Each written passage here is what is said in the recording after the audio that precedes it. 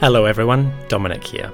This episode of the History of Egypt podcast is a summary episode.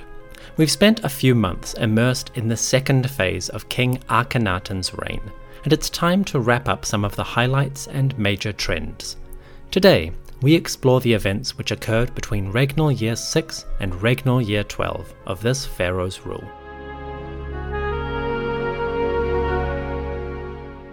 Recapping quickly, the first phase of Akhenaten's reign, years 1 to 5, saw the king appear on the throne as Amenhotep IV. He married Queen Nefertiti and began building monuments to his sun god Aten at Karnak. Constructing large sanctuaries, which have been identified and excavated, the king filled them with elaborate statues of himself and his wife. These statues, and the two-dimensional art which decorated the temple's walls, showcased a new vision of Pharaoh. Voluptuous, prosperous, and perhaps laden with symbols of fertility, Amenhotep IV revealed something new, an artistic identity that would become famous the world over. Pharaoh's changes to the official cults were sweeping. In a speech recorded at the Temple of Karnak, the young monarch declared that many of the old gods had stopped. They were no longer meaningful or necessary. Simultaneously, the king diverted huge resources to supplying his new temples. Goods, offerings, and people all flowed to the Aten sanctuaries in vast quantities. It seems that the pharaoh was playing for big prizes. Such movements may have led to resistance, or perhaps the pharaoh realized that he needed to move elsewhere to make his vision a full reality. So it was that in year 5, Amenhotep IV took on a new name, Akhenaten. In Egyptian, this was probably pronounced Akhenaten, and it could either mean effective for the Aten or effective for my father. Either one or both is possible. Whatever its exact meaning, the king's new name was soon followed by a new direction in policy. In year 5, the newly christened Akhenaten abandoned the southern city of Thebes and moved north. He chose a new location, which he called Akhenaten, the horizon of Aten. This would be the site of his palace, his tomb, and most importantly, his temples to the sun god. Aten would have multiple sanctuaries within the new city, and to supply them, the king defined a wide swathe of territory that would provide tax or offerings of food and goods. From Regnal Year 5, the horizon of Aten would be the new epicenter of Pharaoh's ideas. Regnal Year 6, around 1357 BCE, was the start of Akhenaten's residency at his new capital. He established Akhenaten, the horizon of Aten, in year 5, but it probably wasn't until a year later that he started living full-time in the new location. Regnal years 7 and 8, 1356 and 1355 BCE, saw the completion of some monuments that had started in the city. The massive boundary stelae, proclamations of Akhenaten's intent, recorded the pharaoh's wishes and some of his reasons for moving to the new location. The boundary stelae of Akhenaten are a priceless record for historians and impressive monuments in themselves. Once again, Akhenaten commissioned these stelae in year 5, but it took a few years for the work to reach completion. And that also works to our advantage, for just as the artisans began finishing the first texts, Akhenaten added extra comments and references. These addenda, or colophons, help flesh out a bit more of what the king was thinking, and more importantly, they tell us what he was planning in years 7 and 8, when his movement to Akhenaten was well underway. Regnal Year 9, 1354 BCE, was a big year for religious concerns. Once again, Akhenaten publicly changed aspects of his philosophy and his views on the Aten. The sun god, shining above, had developed as a new, quote-unquote, manifestation of Ra-Horakhti, Ra, the Horus of the two horizons. This old name connected it to the more traditional religious ideas of the 18th dynasty, and maybe that was intentional, a way for Akhenaten to publicize his ideas to normal people in an understandable form. In Regnal Year 9, that changed. Royal monuments no longer made references to Ra-Horakhti. Instead, the sun god was referred to by a new name. Now, he was frequently known as Living Aten and sometimes Akhenaten, the Aten who rules, which suggests that the king's ideas were either evolving or that he was initiating the next phase of his reforms. Scholars are divided on which of those concepts is more likely, a long-term plan rolled out in stages, or an evolving ad hoc set of principles. Whether you think Akhenaten was making it up as he went along, or following a cohesive plan, the period around year 9 is where events start to ramp up once again. The dates of this next event are uncertain, but we'll say year 10 for the sake of the narrative. In this context, the birth of Akhenaten's son was surely an event of major significance. Tutankhaten, future pharaoh, came into the world somewhere around regnal year 10, 1353 BCE. Maybe it was slightly later, maybe slightly earlier, we can't know for sure. But whenever it happened, the day that this baby arrived must have caused a sigh of relief in the throne room. For 10 years, Queen Nefertiti had borne many children but no sons. Now, at last, a viable heir of Akhenaten's loins had arrived. Of course, there is a great deal of uncertainty about who exactly Tutankhaten's parents were. The mother is really uncertain. Was it Nefertiti, or Kia, or another now forgotten wife? Furthermore, was the father actually Akhenaten or someone else? There are many unanswered questions here, which we will explore further, along with the 2012 DNA studies and the issues which that raised. Suffice to say, we haven't seen the last of Tutankhaten, and we are certainly not done with the controversies of Akhenaten's family. From year 10 we move to year 11, around 1352 BCE. Now, not much happened in this year specifically, so we'll take the opportunity to talk about Akhenaten's daughters. The children of Pharaoh are an important group, and some of them would play significant roles in the politics of Akhenaten's later reign. So indulge me for a moment as we put the kiddies in their place.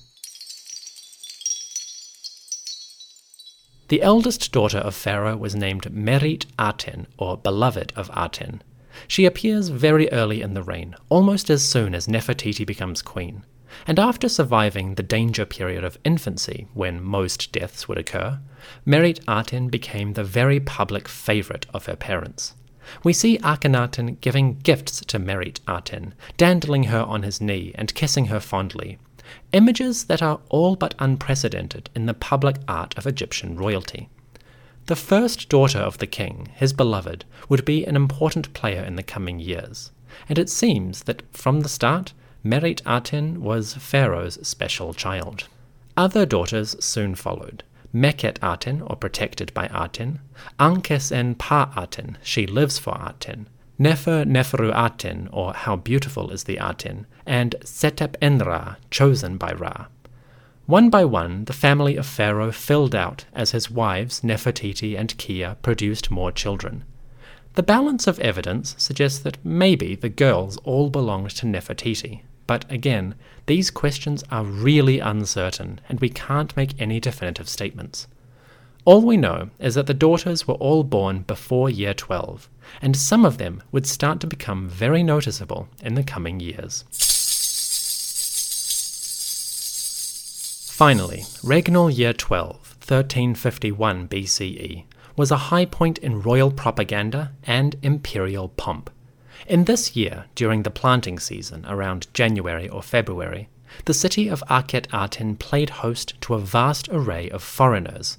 Emissaries and prisoners came to the court from all directions.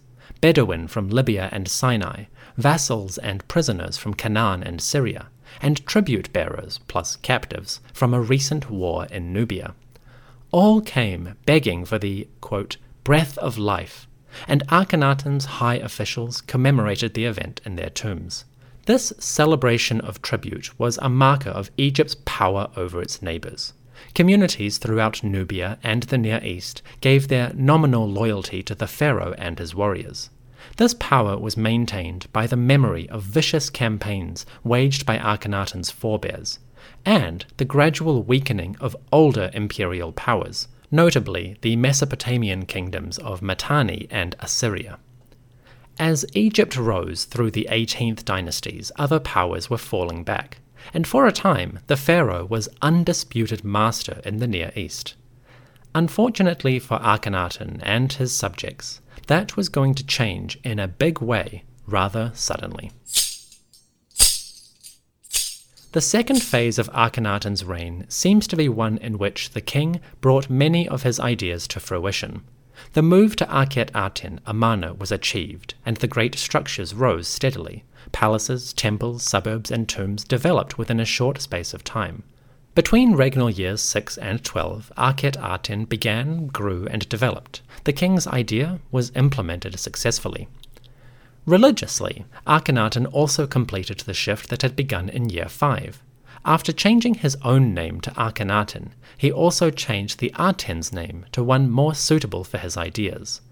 With the sun god's new name, the king refined his concept of a universal deity, one that was pure and unadulterated by references to older gods. Now, the king could move forward, confident in the fact that his beliefs were being articulated clearly. Aten was the ruler of heaven, Akhenaten the ruler of earth. The Father in the sky and the Son in Egypt ruled together, their power and majesty sure to endure for millions of years. This confidence may very easily have translated into arrogance. As regnal year 12 ended and the celebrations of his imperial might wrapped up, Akhenaten might have viewed the world as his plaything. Victories in Nubia had confirmed his military supremacy, and his vassals in the Near East fell over themselves to offer loyalty and gifts to the glory of the king. Things may have seemed good abroad and at home. So Phase 2 is a pretty good one overall for Akhenaten. The king achieved many of the goals that he had set out to, and his family was healthy and flourishing in many respects. By regnal year 12, his mother, Queen T, was still alive and perhaps living with him full-time in the new city. So everything was going quite well, and as year 12 came to its end, the king may have been able to relax, enjoying the comforts of his palace and confident in his supremacy over his world. Sadly, the third and final phase of his reign would be more like a slow decline. From regnal year 12 onwards, Akhenaten's story becomes a lot more complicated and a lot more unsettling. As we move into the last 6 years of his rule, Egypt's royal household and many of its friends and allies will begin to suffer great hardships. Of course, the king probably did not know this, and as the celebrations for the Festival of Tribute were packed up, the king was still free to enjoy his dream, the Aten shining above, and an endless rule ahead.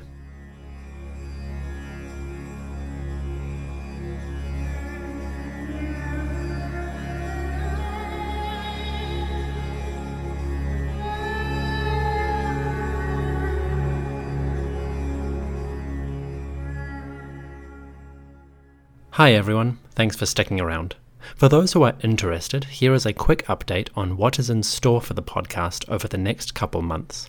We will begin Phase 3 of Akhenaten soon, but the narrative is going to have to wait a little while. There are 2 reasons for this. Firstly, I'm approaching an important milestone in my PhD studies at university. I have a couple of very important tasks to complete in order to progress to the next phase. As you can imagine, that is quite a heavy workload at the moment, and a lot of stress, so please bear with me while I get through that trial. The second reason is a more straightforward one. When it comes to Akhenaten's last years of rule, the amount of secure historical information begins to dwindle quite sharply, so we have fewer events to talk about and a lot more vague or ambiguous ideas and themes, which makes structuring my story a lot harder. Meanwhile, the number of questions and controversies in this period increases in a big way. New actors unexpectedly appear on the scene, and they complicate the overall picture. Basically, we have less reliable evidence and more questions, which is going to make my job a lot more challenging. To overcome this, I'm doubling the normal amount of pre-production and planning for these episodes, charting out the various problems we need to tackle in order to understand what was happening. Doing this will give us a more cohesive narrative in a period of history where cohesion is sorely lacking. I'm confident that this extra pre-production will pay off and result in a better story.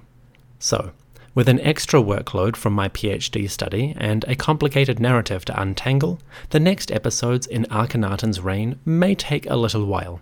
Fortunately though, I still have some material with which to entertain you. Recently, I conducted 2 interviews with noteworthy Egyptologists. Leslie Ann Warden of Roanoke College and Elizabeth Froude of Oxford University graciously joined me on the show to discuss aspects of ancient Egyptian life and society. I'm pleased to present these 2 interviews for your listening pleasure. They are releasing very soon. Also, I have begun putting the finishing touches to my second Syrian Tales series. I'm calling this one Babylonian Tales, and it will cover events from the fabled kingdom of Babylon. From the glory days of Hammurabi through the legendary tales of gods and heroes like Gilgamesh, to the underrated and unfairly forgotten kingdom of the Kassites, which flourished in the days of Akhenaten. These will be the subject of 3 episodes, the first of which will be ready very soon. Once again, these Tales episodes will be part of a fundraiser. This time, I'm raising money for 2 charities, Amnesty International and Shakti New Zealand. The original impetus for Babylonian Tales was the barbaric mass shooting in Christchurch, New Zealand in March 2019. Well, we're almost a year out from that event, so now I'll be raising money to combat these kinds of issues more generally. The fundraising will be donated to these 2 charities, and I will post details on the website. For those who want more information, you will find it at EgyptianHistoryPodcast.com. So, the upcoming episodes will be 2 interviews with notable Egyptologists, and the release of episode 1 of Babylonian Tales, a fundraiser episode. For the interviews, keep an eye on the feed. For the fundraiser, I'll post announcements when it is available for purchase. Thank you for listening to the History of Egypt podcast. I'll see you soon, hopefully not too long, when we resume our narrative of Akhenaten, King of Egypt.